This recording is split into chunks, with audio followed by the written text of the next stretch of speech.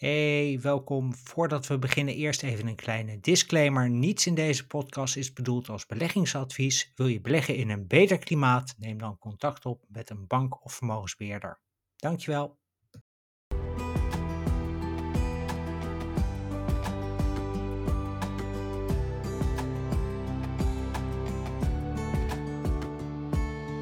Welkom bij Women Disrupting Tech. Mijn naam is Dirk-Jan Hupkes en in deze podcast ga ik op ontdekkingsreis in de wereld van vrouwen in de technologiesector. Ik ga in gesprek met vrouwen die in tech werken of oprichter zijn van een tech-startup. Ik ga op zoek naar het antwoord op de vraag hoe zij er wel in geslaagd zijn om succes te hebben. Met andere woorden, hoe zij de technologiesector disrupten. Luister je mee?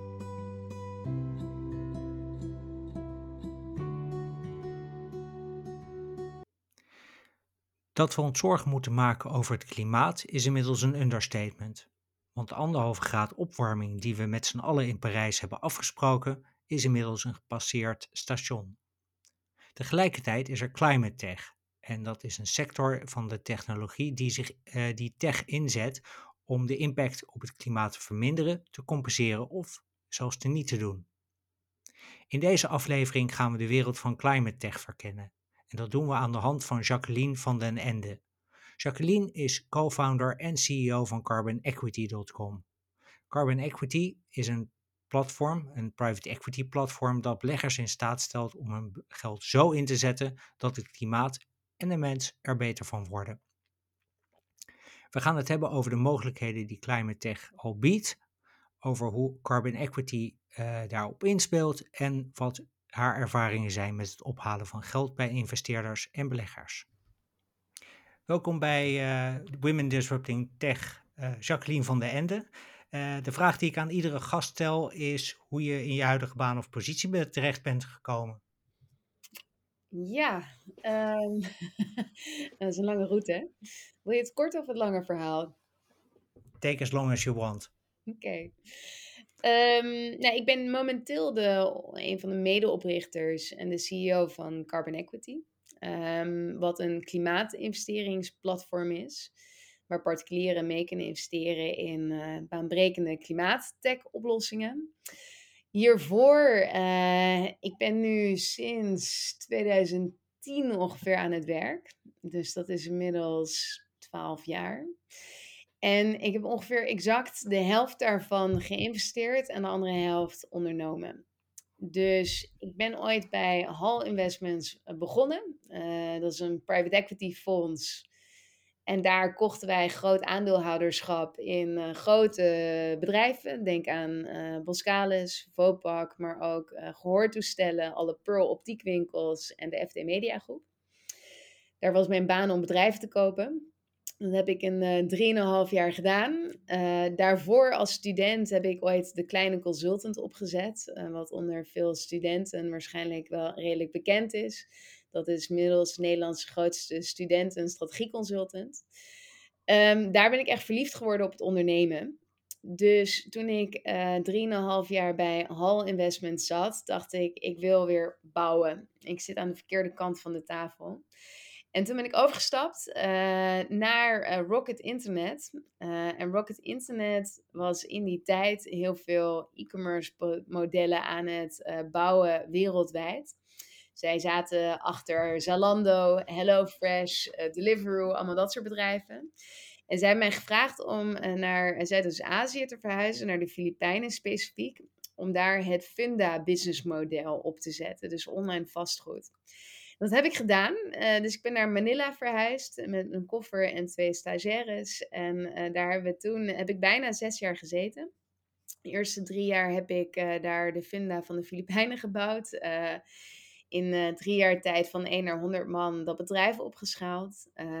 En later als CEO leiding gegeven aan een groot fintech bedrijf. Een mobile wallet. Waar we eigenlijk hoe noem je dat? Mobiele bankinfrastructuur bouwden voor mensen die geen bankrekening hadden. Ja, om mensen de unbanked te helpen banken. Ja, Dus je bent naar de Filipijnen verhuisd.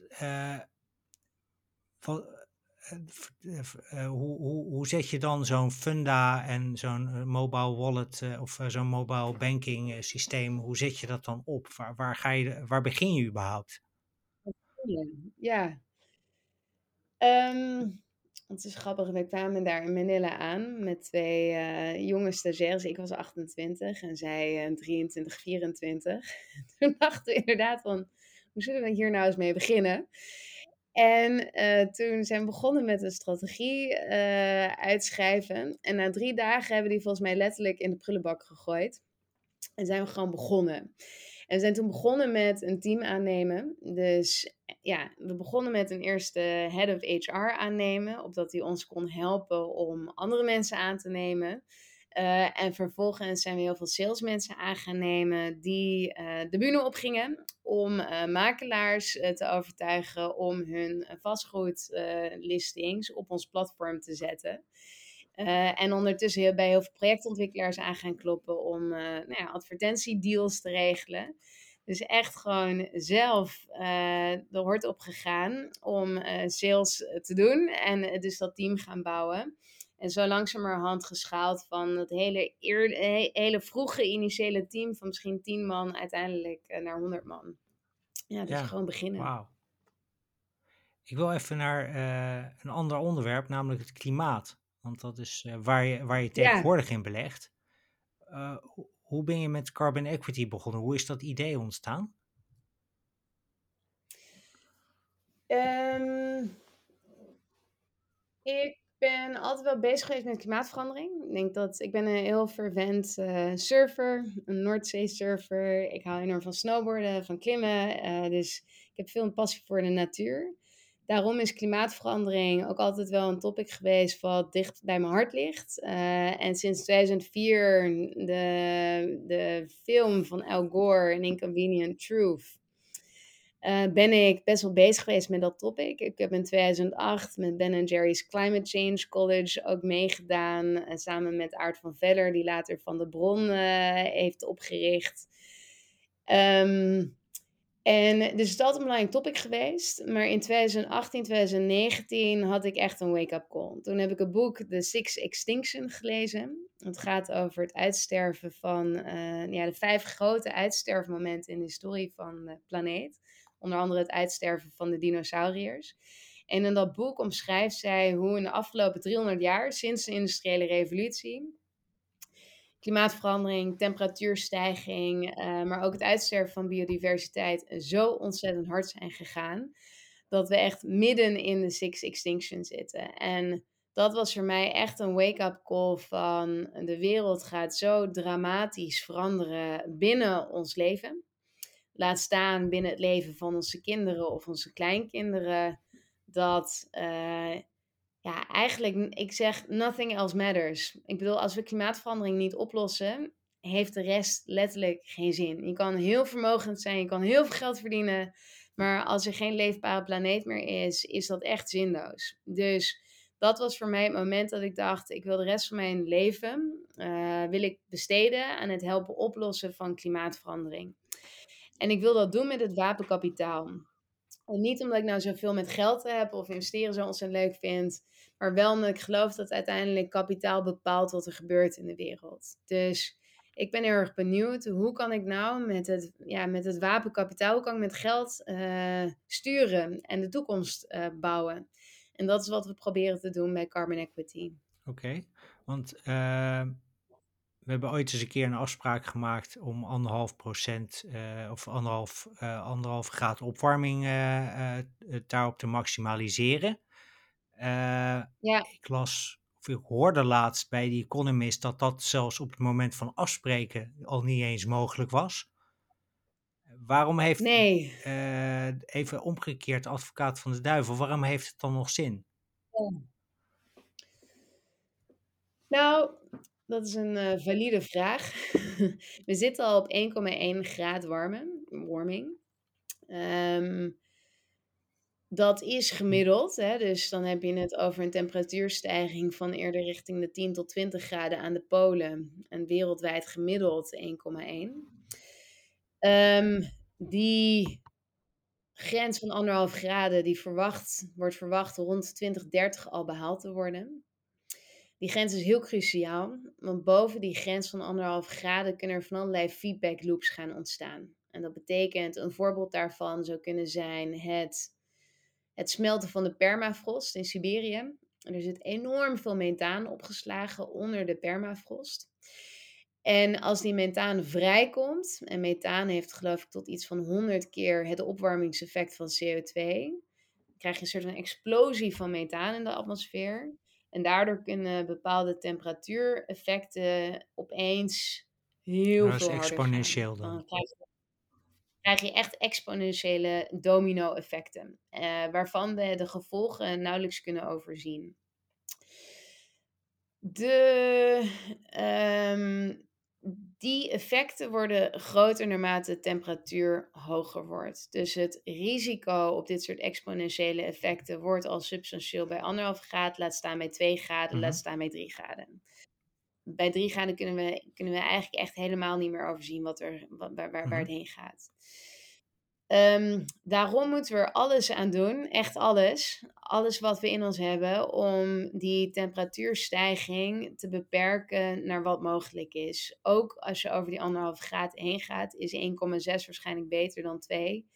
En zeker beter dan 2,5. Volgens mij koersen we nu, als we alle plannen van alle overheden zouden uitvoeren, komen we uit op iets van 2,3 graden temperatuurstijging. En dat is echt levensgevaarlijk.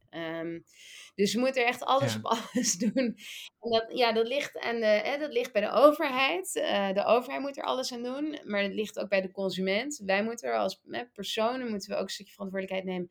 En ook aan de investeringskant moeten we dus alles wat we kunnen doen om te investeren in technologie, om te zorgen dat die emissies Ja, omlaag gaan. kun je daar eens een voorbeeld van geven? Van technologie die daarbij helpt?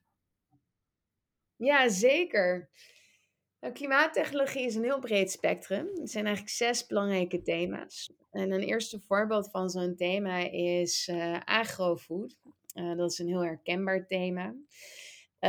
Dus in het voedselsysteem ontstaan heel veel emissies. Ik geloof dat iets van 20% van onze wereldwijde CO2-uitstoot, of en dan moet ik het eigenlijk hebben over broeikasgasuitstoot, want het gaat niet alleen maar over CO2. Er zijn andere broeikasgassen zoals methaan, stikstof, fluor, die ook een opwarmingseffect hebben, vaak nog hoger dan CO2. Dus agrofood is verantwoordelijk, voedselketen is verantwoordelijk voor 20% van onze broeikasgasuitstoot. Nou, waar zit dat in? Een aantal stappen. Stap 1, ontbossing. Dus er is heel veel landbouwgrond gecreëerd, bijvoorbeeld voor veevoer. Denk aan Brazilië, waar heel veel regenwoud wordt omgekapt om ruimte te maken voor koeien, voor rundvlees en steak. En dat is een van de belangrijkste redenen waarom we geen rundvlees zouden moeten eten. Dus ontbossing, een heel belangrijk thema. Ander belangrijk thema, uitstoot van vee. Dus met name koeien, die boeren methaan. En methaan nogmaals vele malen het opwarmingseffect van CO2. Dan heb je dingen als kunstmest. Hè? Dus we hebben op hele grote schaal kunstmest gebruikt. En dat is ook heel mooi, want daardoor hebben we de productiviteit enorm verhoogd. Maar er komt heel veel stikstofuitstoot bij vrij. In Nederland is dat een heel urgent probleem. Zowel voor onze broeikasgasuitstoot als voor de biodiversiteit, die daar gewoon direct door uitsterft. Nou, dus allemaal Hm, subproblemen. Die 20% kun je opsplitsen in van allerlei mhm. oorzaken daarvoor. En al die oorzaken kun je ook weer individueel oplossen met oplossingen. Dus denk aan bijvoorbeeld de uitstoot van koeien. Nou, wat is daar de belangrijkste oplossing? Plantaardig voedsel. Want dat is vele malen meer proteïne-efficiënt. Heel gaaf voorbeeld is een bedrijf met een Nederlandse founder. Dat heet Plantable. En wat zij doen is, zij maken plantaardig vlees uit eendenkroost. Die eendenkroost, dat heet lemna. En dat is tot 10.000 keer zo proteïne-efficiënt als vlees eten. Ja, dat is gewoon echt fascinerend. Dus straks hebben Ehm, we een dus plantaardig, Ede-kroostburger. ja, letterlijk. Ja, exact. Ja, en Dus dat is een voorbeeld voor voedsel bijvoorbeeld, een heel Ja. bekend voorbeeld. Maar een ander probleem waar we veel minder bekend mee zijn, is bijvoorbeeld het probleem van cement. Cement is verantwoordelijk voor 8% van de wereldwijde CO2-uitstoot. Dat is 4 keer zoveel als alle luchtvaart per Mhm. jaar. Daar hebben we eigenlijk geen idee van. En, die, cementuitstoot is enorm problematisch, want er wordt heel veel gebouwd. Niet alleen in Nederland, maar in landen als, de Filipijnen, waar ik dan gewoond heb, zag je echt hele steden uit de as verrijzen binnen een tijdspanne van 5 tot 10 jaar. Elke maand wordt er in New York City aan vastgoed bijgebouwd. Nou, er zijn allemaal bedrijven mee bezig om CO2-alternatieven te creëren. Dus bijvoorbeeld één bedrijf, dat heet Biomason. En die zijn geïnspireerd door hoe koraal zich vormt. En die gebruiken biotechnologie om cement te vormen zonder dat daar CO2 bij vrijkomt. Ander bedrijf zegt: nee, we moeten niet met cement bouwen. We moeten dat vervangen door houtbouw. Dus wat zij doen, ze hebben gepatenteerde soort van laminaatplaten die net zo sterk zijn als cement. En je kan aan dat bedrijf, dat heet Lecolabs, kun je een soort van je bouwplan opsturen. En dan krijg je een bouwpakket met houtplaten krijg je terug. Dat is een andere manier om daarover na te denken. Weer een derde bedrijf, die heet de Carbon Cure. En wat zij doen, zij zeggen: nee, we hebben cement nodig. Dus wat we doen, we hebben een CO2-afvang. Zetten we op een cementfabriek. En die CO2 vangen we af. En die injecteren we vervolgens, slaan we op in de cement. En de cement wordt daar ook nog eens sterker van. Dus van allerlei innovaties die hetzelfde probleem proberen op te lossen. Het is, ontzettend divers, ja. Zo gaan we Ja, in een paar minuten van eende kroost naar biocement. Maar ja. En dat maakt ja, het ook zo gaaf, vind ik. want, we spraken er vooraf al even over. Vrouwelijke oprichters van tech-startups zijn best wel schaars. Maar hoe zit het dan bij climate tech? Nou, dat is best wel positief. Ik zie meer vrouwelijke founders in climate tech bedrijven dan bijvoorbeeld Mhm, software as a service, softwarebedrijven. Ik heb daar niet de statistieken bij. Het zou wel heel interessant zijn om die uit te zoeken. Ik denk een van de redenen dat er meer vrouwelijke founders zijn in klimaattech-oplossingen is enerzijds omdat er vaker wetenschappers bij komen kijken. Bijvoorbeeld de oprichtster van Biomason, dit biotechbedrijf, dat is mhm, een vrouw en zij is een wetenschapper. Dus er zijn veel wetenschappers in dit soort teams versus in softwarebedrijven waar je veel minder wetenschappers hebt. En een tweede is dat ehm, vrouwen, nee, ik moet zeggen, ik weet niet of dit nou echt een vrouwending is, maar ik merk wel dat vrouwen vaak toch wel heel erg vanuit de purpose een mhm. bedrijf willen bouwen. Dus niet alleen om winst te maken, maar ook om een probleem op te lossen. Ik moet zeggen dat dat is denk ik een nu steeds universelere trend. Dus steeds minder gender Mhm. dependent. Maar traditioneel gezien zaten vrouwen vaak iets meer in de impacthoek. Of iets meer in de hoe kan het mes aan twee kanten snijden hoek. Ehm, en nu zie je dat dat steeds meer mainstream wordt. Om na te denken over ehm, hoe kan ik nou een groot probleem oplossen, een maatschappelijk probleem. En daar ook een interessante business opportunity Mhm. uit destilleren. Maar dan start het dus met het Ja, oplossen van het probleem en niet per se met de business opportunity. zeker, zeker, zeker. Ik denk dat steeds meer jonge ondernemers minder een bedrijf starten van ik wil heel veel geld verdienen en ik wil multimiljonair worden. En steeds meer van de wereld heeft veel grote uitdagingen. Hoe kan ik helpen om die Mhm. uitdagingen op te lossen? En als ik succesvol ben in het oplossen van een maatschappelijk probleem, dan volgt de waarde vanzelf. Dus vroeger werd er heel erg een wig of een soort van contrast gedreven tussen impact en Mhm. waardecreatie. Impact was een soort van waarde trade-off. Ehm, maar nu is steeds meer de gedachte van als ik een waardevol probleem oplos, creëer ik dus niet alleen maar maatschappelijke waarde, maar ook financiële waarde. Dus juist door grote problemen op te lossen, kan ik hele waardevolle Dus je bedrijven begint met een bouwen. doel en dan komt de business case vanzelf. Ja, zeker. Mijn persoonlijke doel is ook om klimaatverandering op te lossen met het wapenkapitaal. En Mhm. dus dat is mijn wapen.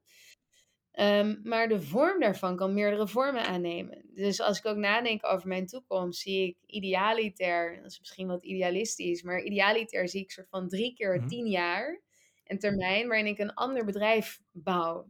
Dus nu beginnen we met hoe kunnen we klimaattechnologie, oplossingen zo goed mhm, mogelijk financieren en hoe kunnen we daar de burger mhm, bij betrekken? Hoe kunnen we mensen ook een stukje enthousiasmeren omdat ze mee mogen investeren en letterlijk aandeelhouder worden van die nieuwe mhm, economie? Maar in de volgende 10 jaar zou ik graag me richten op ontwikkelingsmarkten, want daar is het probleem misschien nog vele malen groter. Dus hoe kan ik daar weer waarde creëren? Dus het hebben van een doel, niet een oplossing, maar een doel, zorgt voor heel veel vrijheidsgraden in de type oplossingen die je kan verzinnen om datzelfde doel op mhm. te lossen. Ja, klopt. Als jullie, want jullie beleggen in klimaattechbedrijven. Hebben jullie dan speciale dingen waar je naar kijkt? Bepaalde dingen die je niet wil qua tech of juist wel wil qua tech? Ja, belangrijke nuance om uit te leggen is dat Carbon Equity zelf niet direct in bedrijven investeert. Carbon Equity investeert in klimaatfondsen en maakt het mogelijk voor particulieren om mee te investeren met die top klimaatfondsen. Dus je kan in feite met top klimaatexperts, laat zeggen een Al Gore bijvoorbeeld, kun je mee investeren en zij doen het investeringswerk voor jou. Nou, dat soort fondsen kunnen een bepaalde focus hebben. Dus bijvoorbeeld een fonds 2150, die investeren alleen maar in oplossingen voor de bebouwde omgeving. Dus waar zitten onze emissies in de bebouwde omgeving? Die zitten in hoe we onze gebouwen verlichten, maar ook verwarmen en verkoelen. Hoe we bouwen en wat voor materialen daarin worden gebouwd. Dus zij investeren in allemaal oplossingen. Dus zoals het bedrijf Mhm, Carbon Cure, wat ik net noemde, CO2-afvang voor cementfabrieken. Tot en met AeroSeal, dat is een oplossing waarmee je een bestaande bouw veel beter, tot 40% beter kan mhm, isoleren. Zonder veranderingen aan de structuur van een gebouw te maken. Tot en met software, waardoor we gebouwen veel efficiënter kunnen bouwen met minder gebruik van materialen. Dus dat is een bedrijf wat volledig gespecialiseerd is in dat thema. En zij selecteren dus bedrijven op basis van het impactpotentieel. Dus hoeveel CO2 kun je nou daadwerkelijk mhm, besparen? Op basis van de kwaliteit van het team. Hoeveel ervaring zit er bij dat team, zowel op het gebied van domeinkennis als ook op het bouwen van een bedrijf? Kijken ook naar een stukje bewijs. Zit er nog technologierisico in deze oplossing? Hoeveel klanten heb je al? Hoe moeilijk is het om dit te verkopen? Hoe ziet de sales cycle eruit om dit product te verkopen? Wat kun je eraan verdienen? Zijn de unit economics, hè, dus kun je er meer aan verdienen dan wat het je kost? Hoe schaalbaar is dit? Dat zijn allemaal elementen in die investeringsbeslissing die worden meegenomen om te kijken van is het een bedrijf dat echt at scale mhm, impact kan maken. En de bedrijven waar men in investeert moeten typisch echt het potentieel hebben om nou ja, unicorn potentieel, dus meer dan 1 miljard waard te worden hechten wij zelf iets minder belang aan, maar het moet schaalbaar zijn. Dus het moet een bedrijf zijn wat echt in de honderden miljoenen aan volume kan draaien. Want pas als je echt schaal hebt, mhm. heb je impact. Dus je kan een hele impactvolle oplossing hebben, maar we moeten die ook Maar in de implementeren. En zorgen dat, impact is ja, iets, tenminste in mijn ervaring, wat tijd nodig heeft om zichzelf te zeker, materialiseren. Dus wat voor horizon moet ik zeker. dan aan denken? 10 jaar of 20 jaar? Dat verschilt, maar tussen de 10 en 20 jaar. De meeste fondsen aan onze kant, die duren inderdaad 13 jaar. Dus tussen de 10 en 20 jaar. Maar we zijn ook wel eens impactfondsen die een termijn hebben van 15 plus 5 jaar, dus 20 jaar. Omdat die zeggen, ja, wij investeren echt in baanbrekende echt R&D-fase technologie. En dat kan wel 5, misschien wel 10 jaar duren voordat die technologie helemaal is uitontwikkeld.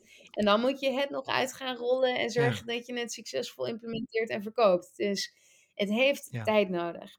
En daarom is het investeren in de private markten, waar bedrijven niet beursgenoteerd zijn, ook een ideaal middel om die impact te hebben. Want dat is geduldig kapitaal. versus beursgenoteerde bedrijven die elk kwartaal weer een kwartaalrapport op moeten leveren en waar veel minder geduldig kapitaal aanwezig is. Ja, maar waar het kapitaal ook veel meer liquide is. Maar dat is een hele andere discussie. Exact. Ehm, want wat voor investeerders kunnen nou in jouw fonds, dus in carbon equity, investeren? Moet je dan heel veel geld hebben of kun je dat met €50 per maand doen? Ja, goede vraag. Ehm, een van de waardeproposities, misschien om heel even kort Ja. uit te leggen wat wij doen. Carbon Equity is een klimaatfonds investeringsplatform. Dus je investeert bij Carbon Equity uitsluitend in private private equity. Private equity is een containerbegrip voor venture capital. Dus het investeren in echt hele vroege Mhm. fase bedrijven. Growth equity, het investeren in scale-ups, dus schaalbare bedrijven. En het investeren in buy-out, waarin je dus in volwassen bedrijven investeert. Maar allemaal private markten. Private markten zijn relevant omdat slechts 3% van bedrijven is beursgenoteerd en 97% van bedrijven is niet beursgenoteerd. Dus als je het hebt over klimaatinnovatie, dan zit al die innovatie zit in die private markten. Nou, om te investeren in die private markten heb jij als particulier eigenlijk op dit moment maar één optie. Namelijk crowdfunding. Dus typisch wat je nu kan doen is via One Planet Crowd kun je in een enkel bedrijf investeren. Dat kan heel veel impact hebben en kan ook financieel interessant zijn, maar het is ook enorm risicovol. En het is de beslissing ligt bij jou. Dus je moet ook maar net de competentie hebben om die investeringsbeslissing Mhm. goed te nemen. Wat doen professionele investeerders of zeer vermogende investeerders? Die investeren vaak slechts deels in bedrijven, maar die investeren met name in fondsen. Want in een fonds heb je professioneel management wat het Ja, werk voor jou doet. En je diversificeert. Je investeert niet in één bedrijf, maar in een mandje van 20 of ja. 30 bedrijven. Waardoor het risicoprofiel veel lager is. Typisch heb je heel veel vermogen nodig om in zo'n fonds te mogen investeren. Dus topfondsen waar wij typisch in investeren, heb je toch wel 5 miljoen euro nodig om in zo'n fonds mee te kunnen doen. Nou, dat is heel veel Ja. geld. En stel dat jij zelfs 10 miljoen of 20 miljoen hebt, dat betekent dat je multimiljonair bent, is een investering van 5 miljoen in een enkel fonds heel veel geld en heel risicovol. Dus wat carbon equity doet, is wij maken het makkelijk, wij maken die drempel om mee te doen, proberen wij zo ver mogelijk te verlagen. Nou, de eerste stap hebben we dat verlaagd naar 100.000 euro. Nou, dat is nog steeds best wel heel veel geld. Hè. Dat betekent dat je behoorlijk vermogend moet zijn. Dus denk aan een vermogen tussen een 5 ton en een 10 miljoen. Dan kun je vrij comfortabel in zo'n fonds of in een fund of funds. Een fund of funds is een Mhm. mandje van fondsen. Investeer je niet in 20, maar misschien wel in 200 bedrijven. Vanaf een ton is dat nu mogelijk. We hebben laatst ook de Climate Investment Club gelanceerd. En bij de Climate Investment Club kun je zelfs vanaf 10.000 euro investeren. Ehm, dat is maar voor een selecte groep van mensen mogelijk op dit moment. We kunnen maximaal 150 mensen aan meedoen. En die zit ook bijna vol. Maar dat is een eerste optie om via Carbon Equity dus ook vanaf 10.000 euro mee te doen. En dan maakt het voor bijna iedereen met een stukje pensioen, een kinderspaarrekening, een bonus mogelijk om een stukje mee Mhm. te investeren. In de toekomst wordt het misschien mogelijk om zelfs met lagere bedragen te investeren. Of ik zou heel graag op een gegeven moment een soort van abonnementsvorm hebben. Waar je inderdaad bijvoorbeeld 200 euro per maand kan investeren. Dat is wellicht iets waar we toe komen over een paar jaar. Dat zal niet volgend jaar zijn, denk ik. Maar dat is wel een grote wens. Want dan wordt het pas echt voor heel veel mensen Ja. mogelijk om mee te doen. Ja, want ik heb ooit eens een keertje ben ik begonnen met ASN Milieu en Waterfonds. Maar geen Ja, beleggingsadvies geven, maar dat was wel een goede belegging destijds in ieder geval. En ik ben al eigenlijk altijd ook in ja, klimaatfondsen wel blijven beleggen. Dus ik zou het juist wel ja. interessant vinden. En ik kan me voorstellen dat er heel veel mensen die denken van, Er is heel veel aandacht ja, voor. Ja, nee, zeker. En het is ook heel interessant, omdat je enerzijds investeer je natuurlijk in iets wat mhm, impact heeft, maar anderzijds in een enorme ja, groeimarkt. Hè? Dus zo'n milieu- en waterfonds, ja, dat Dat is gewoon een enorme groeimarkt, want we hebben deze Ja. oplossingen nodig. En dat geldt voor elke ik had het net over plantaardig vlees. Dat is een markt die, wordt verwacht om 33 keer zo groot te worden in de Mhm. komende 10 jaar.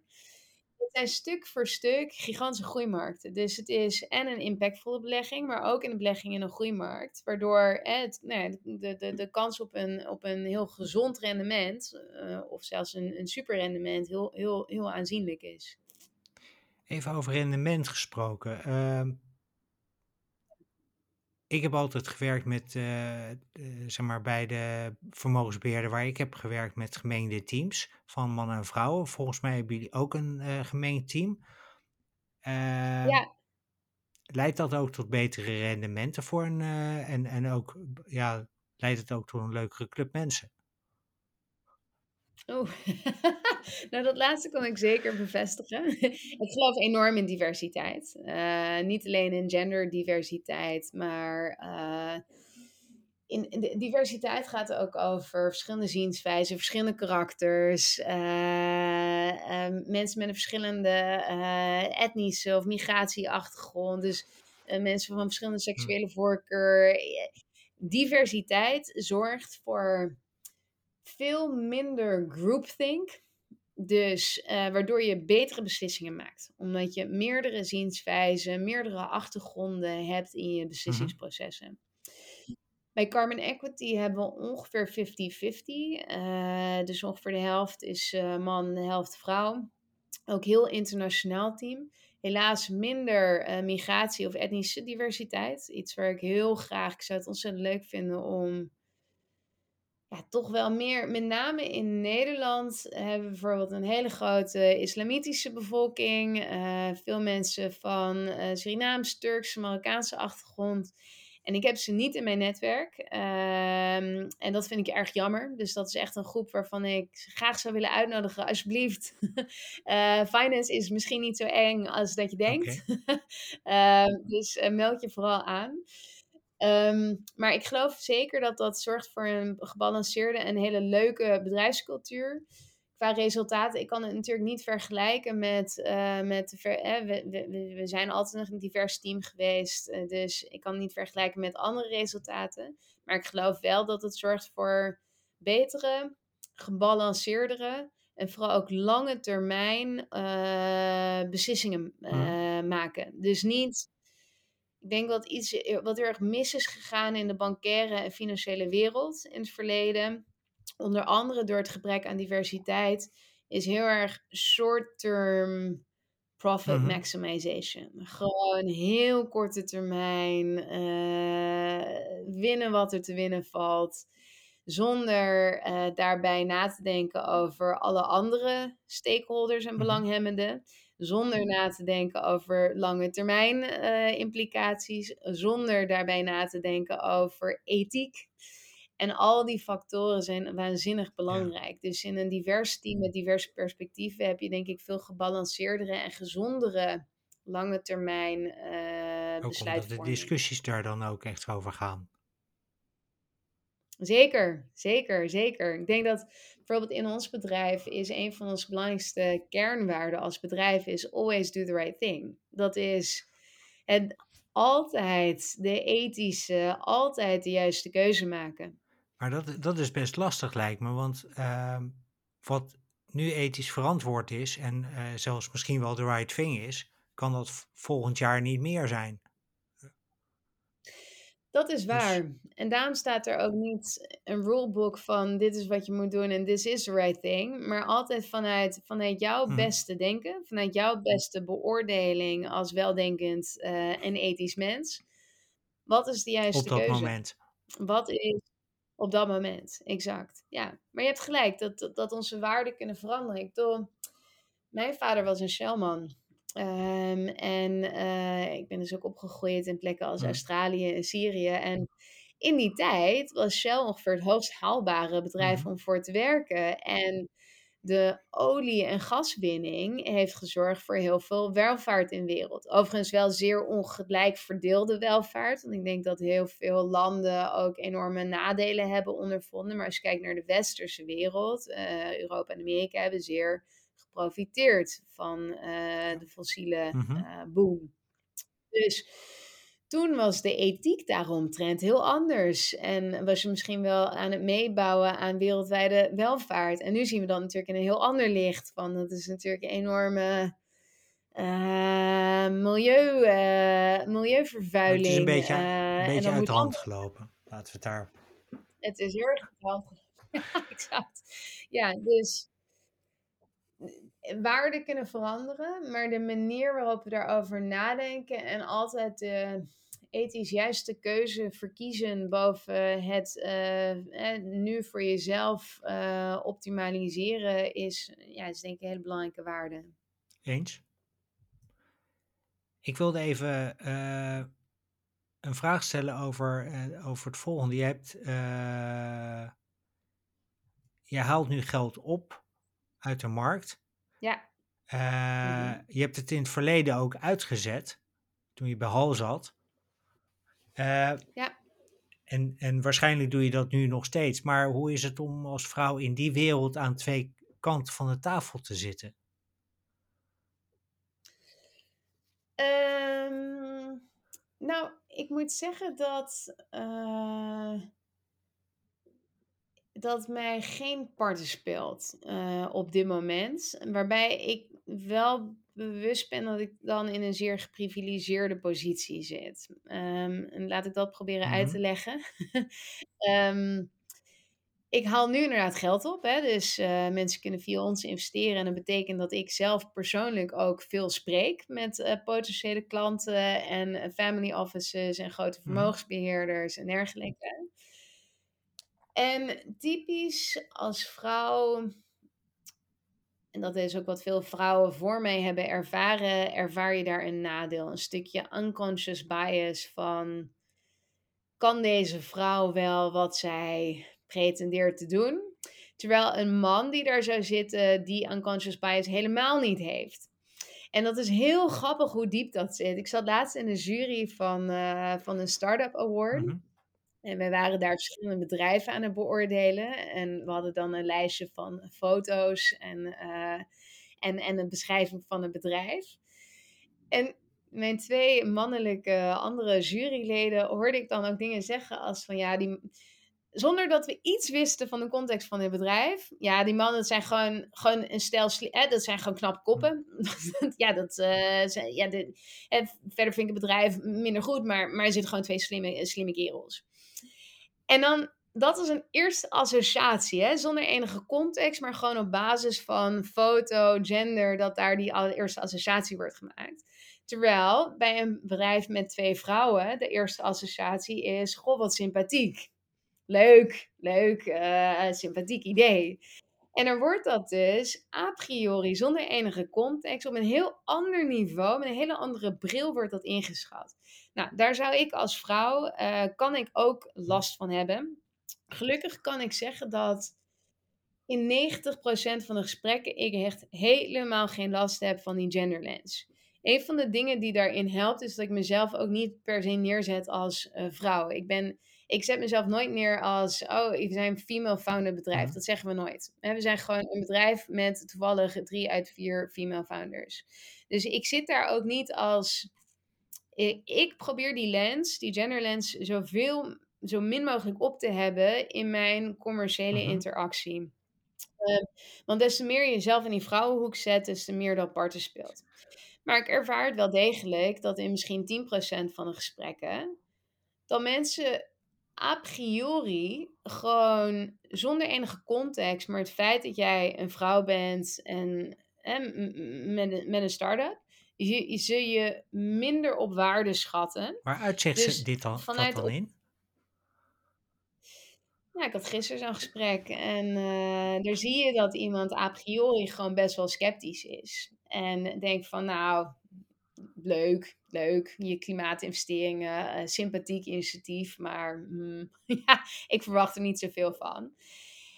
En dat hij dan vervolgens bij mij aan tafel zit en denkt van, holy shit, die hebben binnen 12 maanden aan 85 miljoen hebben opgehaald. Die hebben Robert-Jan van Ochteren, een oud-directeur van Ahold, aan zich gebonden. Plus een hele andere ja. truckload van, van belangrijke mensen, dat die denkt van: "God, dat had ik niet verwacht.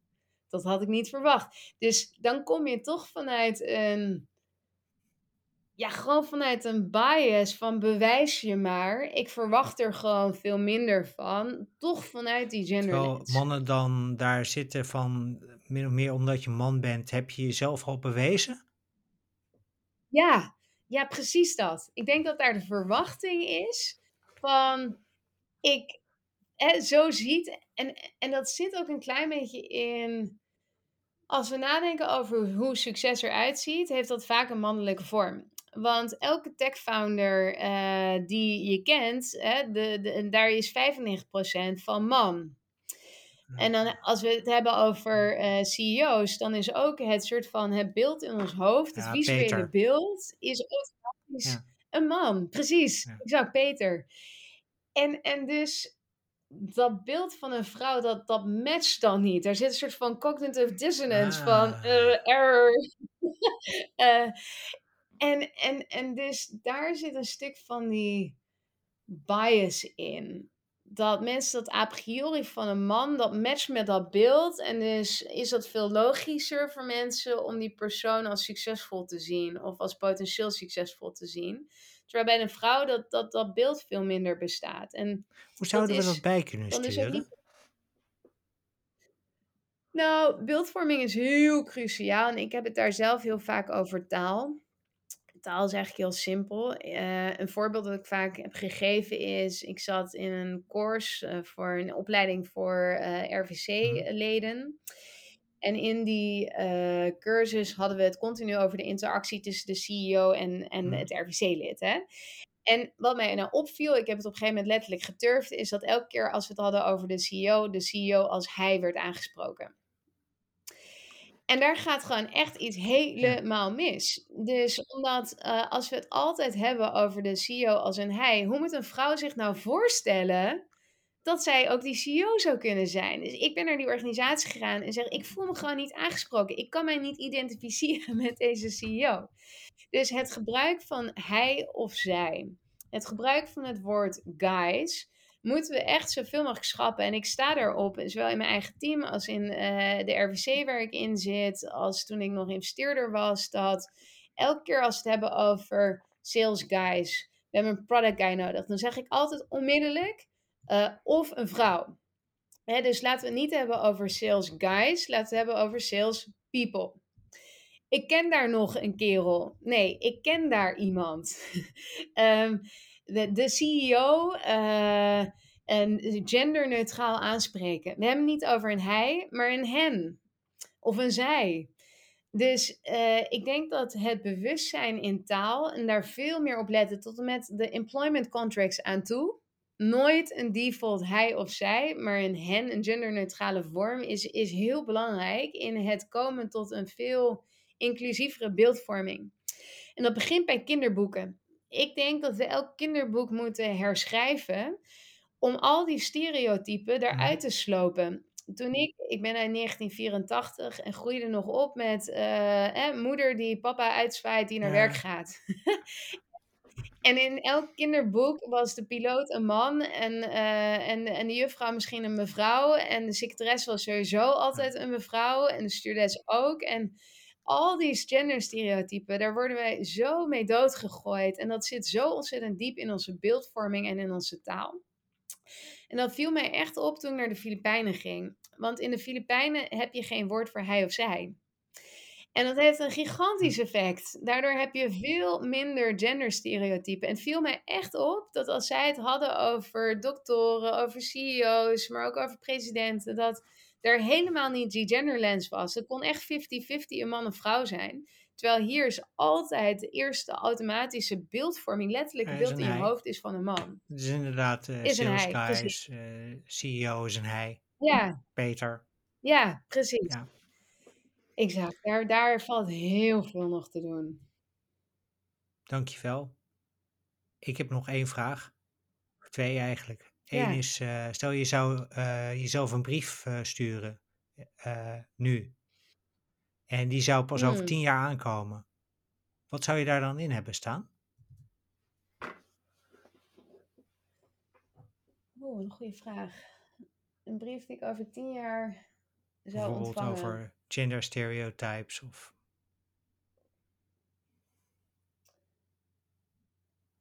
Nou, ik zou hopen dat op persoonlijk niveau ik gedurfd heb om te doen wat ik echt wil doen. En dat En is? ook wat ik Oké, nu aan het doen ben. Maar 2 jaar geleden was ik nog in een baan als investeerder waar ik eigenlijk helemaal niet happy was. En terwijl ik een hele actieve droom had om ondernemer te worden. En daar heb ik toen uiteindelijk heb ik daad bij het woord gevoegd. Maar dat heeft best wel even gekost om daar te komen, om dat te durven. Nu kan ik echt zeggen van nu durf ik te doen wat ik doe. Dat ik zo groot mogelijk durf te denken. Iets wat ik denk vrouwen vaak in de weg zit. Dat we onze eigen ambities beperken omdat we niet geloven dat we het kunnen.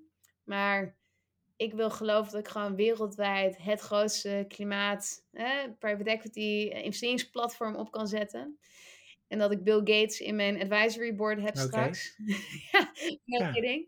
Ja, ik moet daarin geloven. Ik geloof daar ook in. Dus dat ik me niet laat beperken door zelftwijfel of door angst of door beperkt denken. Dus dat ik elke droom durf te leven. Ik denk dat die. En dat ik zoveel mogelijk impact heb. Dus niet opportunistisch voor zelf. En voor de makkelijkste route kies voor mezelf. Bijvoorbeeld het verkopen van je bedrijf als er een mooi aanbod komt. Maar echt voor de route waarin je echt de meeste impact kan hebben voor de wereld. En ik denk dat heel belangrijk is. En ik zou hopen dat we over een 10 jaar ja, echt een grote stap verder zijn. En dat die genderdiscussie steeds verder naar de achtergrond gaat. Ik zou zeggen dat in de Filipijnen heb ik de toekomst gezien. Dat klinkt misschien gek, maar in de Filipijnen was de genderdiscussie een non-discussie. Er waren geen events en geen speciale publicaties over vrouwenparticipatie. Omdat het dusdanig een gegeven was dat vrouwen op dezelfde manier meedraaiden in de maatschappij als mannen. Dat een non-discussie was geworden. En dat moet het streven worden. Dat is uiteindelijk net als het feit dat wij moeten beide overbodig worden. Mijn klimaatinvesteringsplatform moet niet meer zijn over 50 jaar omdat we het klimaatprobleem hebben hm. opgelost. En dat geldt ook voor Ja. deze podcast. Hopelijk is dat over 10 jaar gewoon geen discussie meer. Nou, hebben we het Dus over. Ik nodig je nu al uit voor over 10 jaar dan. ja, Voor de ja, nabeschouwing. precies. Dan hebben we nu nog Jan. Ja, voor de nabeschouwing, precies. Ja. Top. Hartstikke bedankt voor dit leuke interview. Waar kunnen mensen terecht als ze meer over carbon equity willen weten of willen connecten met jou? Ja, nou mensen kunnen mij vinden op LinkedIn. Wees geduldig. Ik krijg heel veel berichten op LinkedIn. Dus als ik niet direct reageer, stuur vooral een reminder en graag iets van geduld. Maar ik spreek mensen graag. Men kan mij e-mailen op jacqueline@carbonequity.com. Men kan veel informatie vinden over wat we doen op carbonequity.com. En er zijn ook best wel een aantal podcasts, zoals deze hele leuke Women Disrupting Tech podcast, maar ook bijvoorbeeld de podcast over media, waarin we uitleggen wat we doen en waarom we dat doen. Dus dat is ook een goed forum om daar wat meer over te leren. Top. Dankjewel voor dit gesprek. En heel Jij veel bedankt. succes. Niet alleen in de komende 10 jaar, maar ook daarna met carbon equity en je dromen die nog verder op de horizon komen. Zeker, dat zijn er nog veel. Dit was het voor Women Disrupting Tech voor deze aflevering. Dankjewel voor het luisteren. De links naar de website van Carbon Equity en het LinkedIn profiel van Jacqueline van den Ende vind je in de show notes bij deze podcast. Wil je meer afleveringen horen, dan kun je je abonneren via Apple, Google, Spotify of Anchor. En als je wil kun je ook altijd met mij connecten op LinkedIn. Dan hoor en zie je wanneer de nieuwste aflevering online is. Ja, vind je het nou ook zo belangrijk dat er meer vrouwen in technologie komen? Deel deze podcast dan vooral met vrienden, familie en collega's. Zo geef je de mensen die ik interview ook een podium en help je om vrouwen in tech normaal te maken. Dankjewel.